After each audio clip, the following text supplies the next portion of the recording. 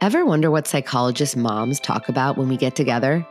Whether we're consulting one another about a challenging case or one of our own kids, or just leaning on each other when parenting feels hard, because trust me, even when we do this for a living, it's still hard. Joining me each week in these special Thursday shows are two of my closest friends, both moms, both psychologists. They're the people I call when I need a sounding board. These are our unfiltered answers to your parenting questions. We're letting you in on the conversations the three of us usually have behind closed doors. This is Securely Attached, Beyond the Sessions. Hey, everyone. So this week's Beyond the Sessions episode is a heavy one, but it's something that is really, really important. Just a heads up, we're going to be discussing stillbirth and late-term pregnancy loss. So if this is a topic that you feel might be too hard to hear, or if you have little ears nearby, just be thoughtful about whether or when you listen to this one. So here is the message that I got from Alex. Hi, Dr. Bren. I'm reaching out to let you know how much your episode on parenting through loss resonated with me. I recently lost twins at 22 weeks and have been trying to navigate the grief while also keeping my composure for my 2.5-year-old. Hearing from you and Dr. Brofman, because Shara came on this episode to talk about this, helped me feel less alone. Thankfully, I have support from a psychologist, but I'm struggling on how to address it with my son. I was wondering if you had any language or book recommendations on how to share this loss with my son. We shared with him early on that there were babies in my belly, but the last 8+ weeks have been riddled with medical concerns, so we haven't been putting as much emphasis on it lately. He hasn't asked any questions, but we want to be sure that these babies are part of our family's story and want him to know them too. I so appreciate any recommendations or insight. Thanks so much. So beyond offering some suggestions to Alex, I reached out to see if she'd be comfortable with me sharing her question on the podcast. And she said that she was very, very okay with it. She thought it was a really important topic. And she was hoping that, in us talking about this and her story, that it would eliminate some stigma around the topic. So we have her blessing to have this conversation. And I agree with her. The more we talk about it, the more we are going to hopefully give people some support and comfort and also reduce some stigma around talking about this stuff. So, Rebecca, do you have any thoughts about where we can start with this? Okay. Yeah. I mean, first of all, I want to, send hugs to this listener and also applaud her for being open with her process with us, because even that takes a certain level of vulnerability. And I think, this is not an uncommon experience, and it's one that hasn't been talked about nearly as much as it needs to be generally. And so I think we're doing the right thing by addressing it here. I would say a couple of things, frankly, about, moving on to the toddler's experience. One is that my guess would be the toddler knows already that these babies are no longer in mommy's belly. And I think there's a couple reasons for that. One, sort of the overarching reason is that toddlers are sponges, and they are so tremendously tuned in to the people that they love, in particular, their caregivers, but also their environments more generally. And there is no question in my mind that the environment that this toddler is in has changed substantially in the past 8 weeks and has gone from a place of joy to a place of grief. And there have been many phone calls. There have been many whispers. There have been many tears wiped away and trying to be hidden. And there's no question that this toddler senses that something is going on.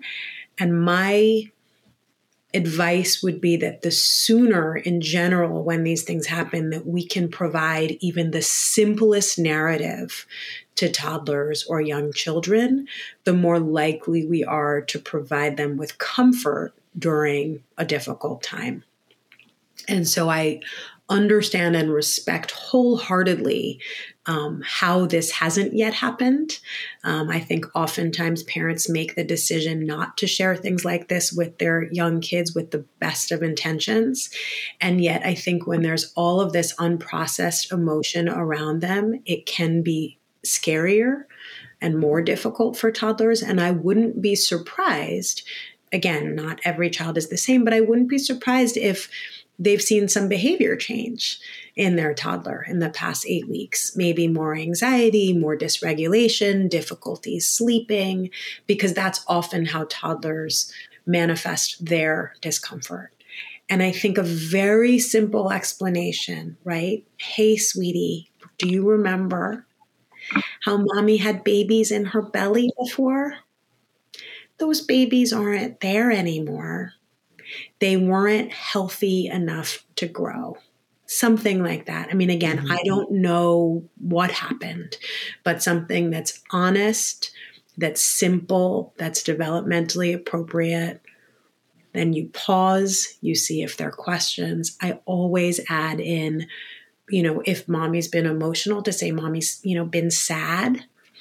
And that's okay. Mommy's talking to grownups who are helping. We can go into kind of that in more detail about ongoing conversations, but providing a really simple explanation for what is happening, I think, is really important for toddler and young child well-being in these situations. Yeah, I mean, I couldn't agree more. Yeah. I think the thing that comes to mind when you're saying that, Rebecca, is toddlers and young children, they fill in the gaps, right? And so they'll fill it in with their child imagination, their fantasies. They're developmentally egocentric, so they might, fill it in with their own feelings, thoughts, and worries.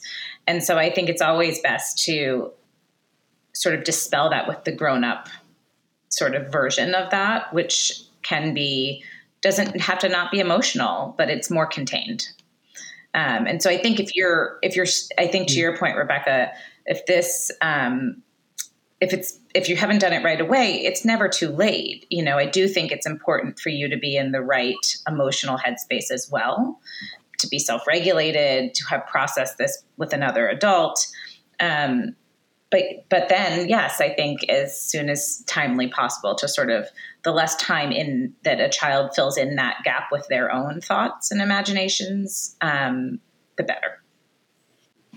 Yeah. And I think to that point too, one of the things that I often recommend when you're talking to little kids about death is to be very clear and specific and accurate in your language, like developmentally appropriate, but also very specific. Like kids, their abstraction is not great, like language abstraction. So if you say like, oh, they are not with us anymore, or they're gone, or they're lost, like we lost the baby, which is how grownups sometimes refer to death, that can be very confusing for a little child. Like I would use the word they died, or they're not alive anymore, or they're not going to be born, right? If they never were born. I think we have to kind of get comfortable with using the word death and dying with our kids, because it's an important word to feel safe around. And actually start trusting that our kids can handle that. Because another thing to remember is, just like, from a linguistic standpoint, kids are concrete. So we want to use very specific and concrete words. We as adults are also very abstract in our thinking. And so we often have, over the course of many, many, many years, come to have words represent much more complex and bigger ideas. And that's a normal part of like language development. But like, we got to remember that for us, we might have a ton of associations with the word death or dying that we have built up over the many, many years we've been on this earth. Our kids haven't, which is actually a good thing in this situation, right? When we say, this is really hard to talk about, we're talking about death, or, someone died.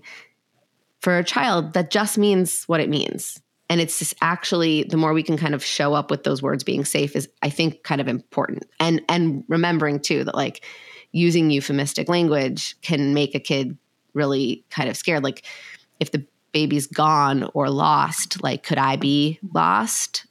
Could we find them and could they come back? Like, it's just too confusing So just something to keep in mind. I couldn't agree more. And I've actually seen various young kids with anxiety that we can actually then trace back to parents using language like lost. And they get very clingy because, well, you lost the baby. I don't want you to lose me. I've actually seen that happen. And I would actually go one step further, is that oftentimes even the word died doesn't mean a lot to a young child, and to explain what you mean. So to say something like the babies are no longer in mommy's tummy, they died, they didn't grow. Their hearts had started beating and then stopped beating. Their legs were getting longer and stopped getting, whatever you need to say, you don't have to go on and on. Right. But even, I know we're not talking about this right now, but talking about death of older people with kids, talking about the parts of their body that stop working is a way to make it concrete for them, and also not to confuse it with other language they might hear every day.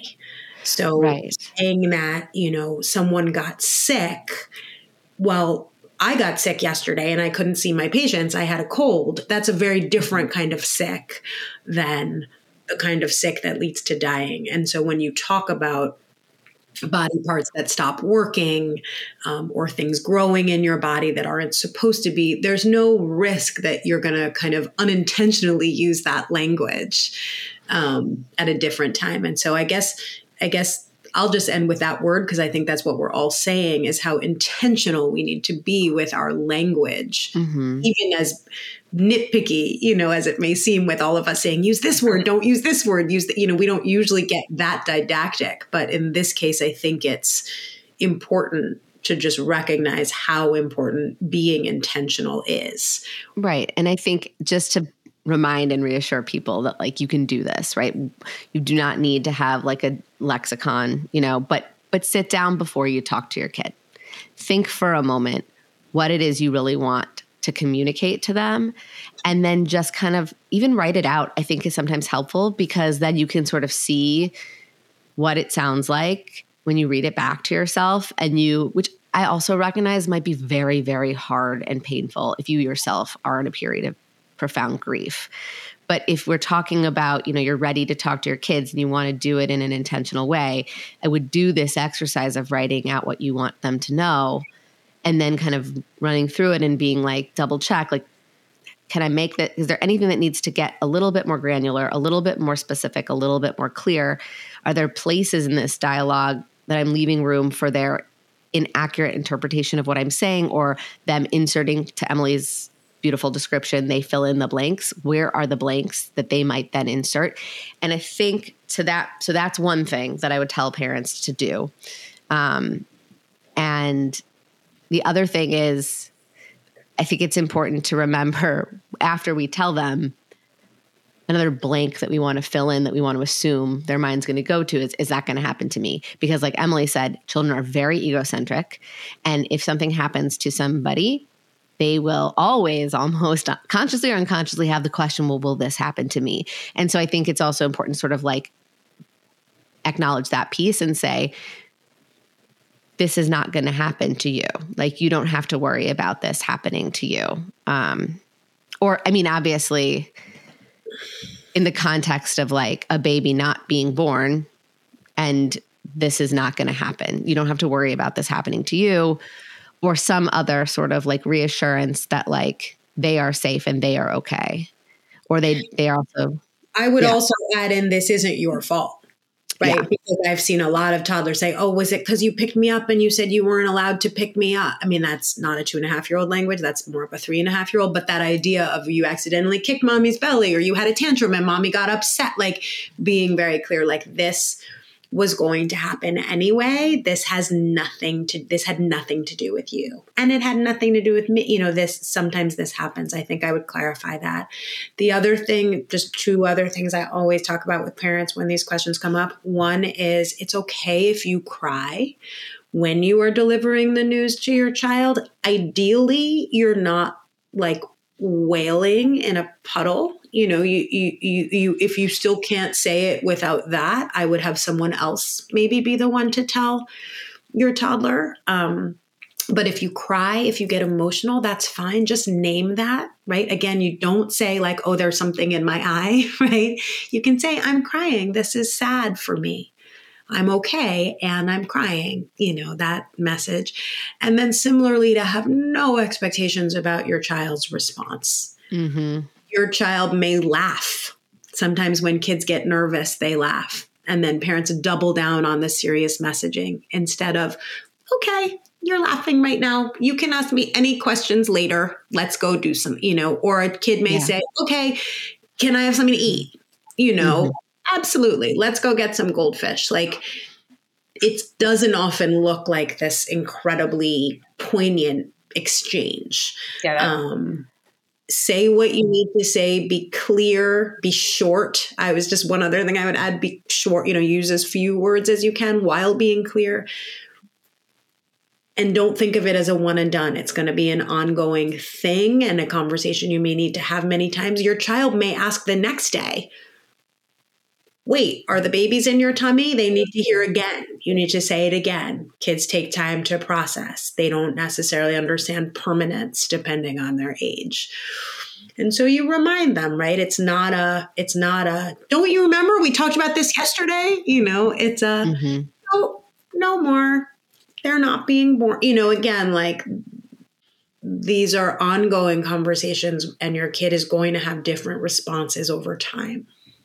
Yeah. And then to that same point, while we want to be really kind of prepared for all kinds of unexpected responses, and like maybe it's disinterest, maybe it's a lot of anxiety and lots of questions, maybe it's, can I have a snack? But then we also want to be mindful of like these sort of later, these, what's the word I'm looking for?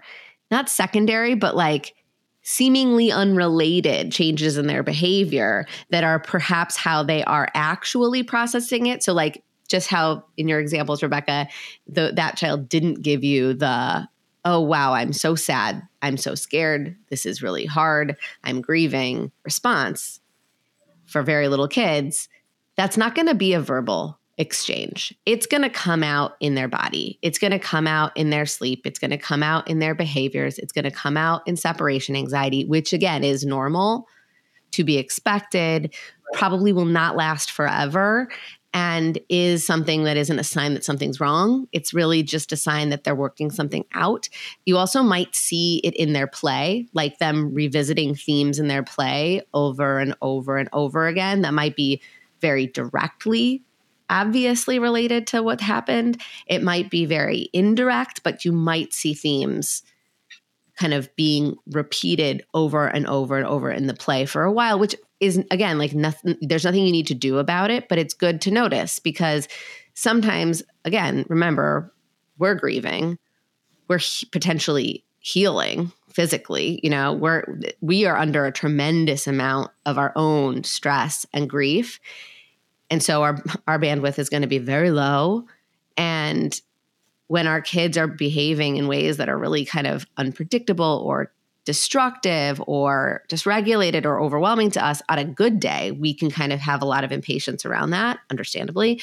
We also want to have some grace for ourselves that we could even have more.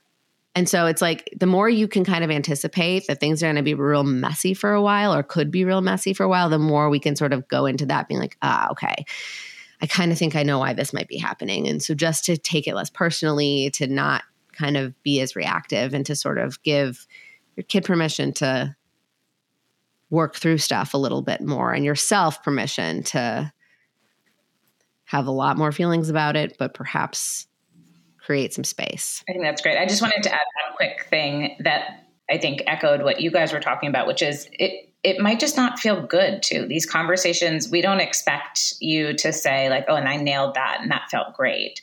To your point, Rebecca, of like, it's okay to cry. It's okay to say like, this is hard and feels icky. And, I think that it might just not feel good and you can accept that and still deliver the message. There's no like perfect time and you don't have to be perfectly prepared. I think the idea of like, this might just be hard, And then the other thing is, Sarah, to tag on to what you were just saying is, I do like to sort of like tag those a little, even if label when children are having, like if you notice those secondary behaviors, doing, even if it's something like, ugh, a lot has been going on. I see you're having a hard time. Right? Just because it labels it and contains it for them. And again, it doesn't personalize it to just them, which children tend to do. Oh, I'm just a bad kid, or I'm just having, I'm having a tantrum. But, we recognize that like, oh, things have been a little tough around here. You must be having a hard time too. Right. Helping them connect the dots, right? They might not realize that their behavior is also related to their grief, and to be able to help them make that link in an appropriate way. It doesn't have to be a lot. Yeah. And I just have two other quick tags. We're all like tagging different things, which I kind of love. But the first about just Emily piggybacking on what you said about the conversation, that you don't have to wait for the perfect time. I think that's so true, what you said. Because parents will do kind of what we do for grownups, which is like, let's sit at the table. There's something I need to tell you. And that's not how kids, even older kids, have conversations, right? So you can do it while you're playing. You're building with magnet tiles. You're drawing. You're not necessarily looking at each other. That's a good time to have a conversation.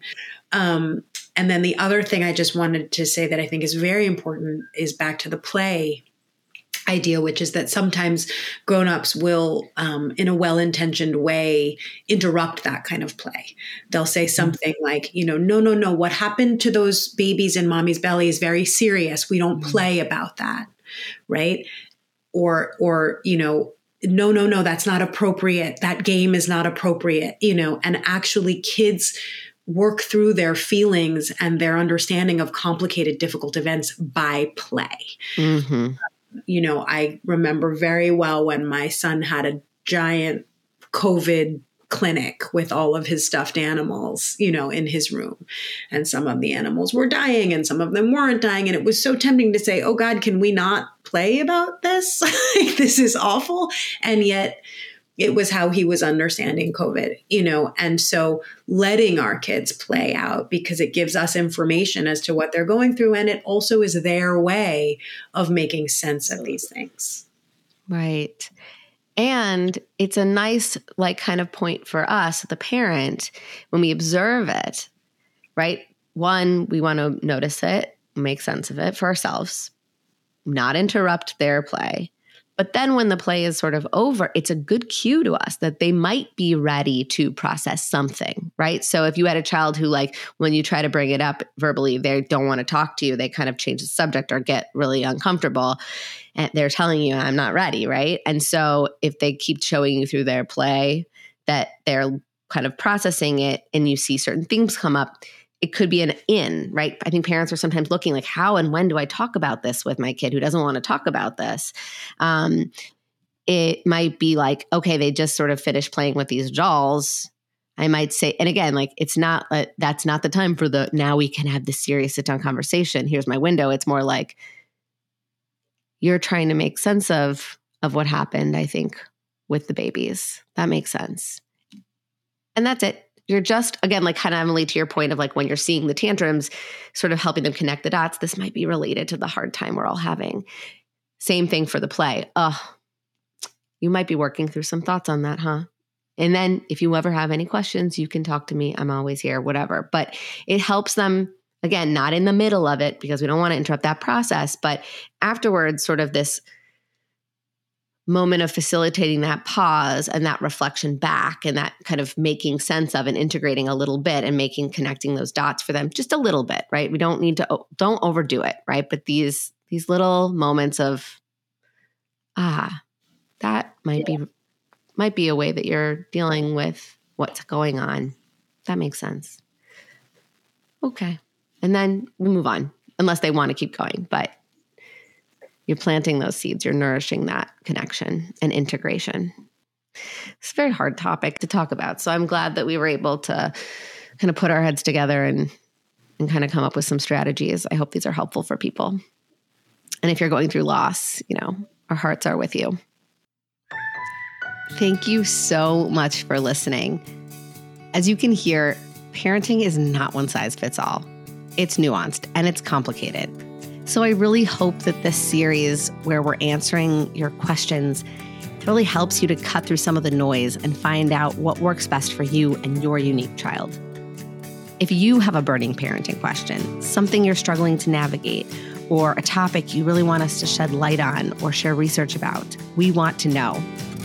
Go to drsarahbren.com/question to send in anything that you want Rebecca, Emily, and me to answer in this new series, Securely Attached Beyond the Sessions. That's drsarahbren.com/question. And check back for a brand new Securely Attached next Tuesday. And until then, don't be a stranger.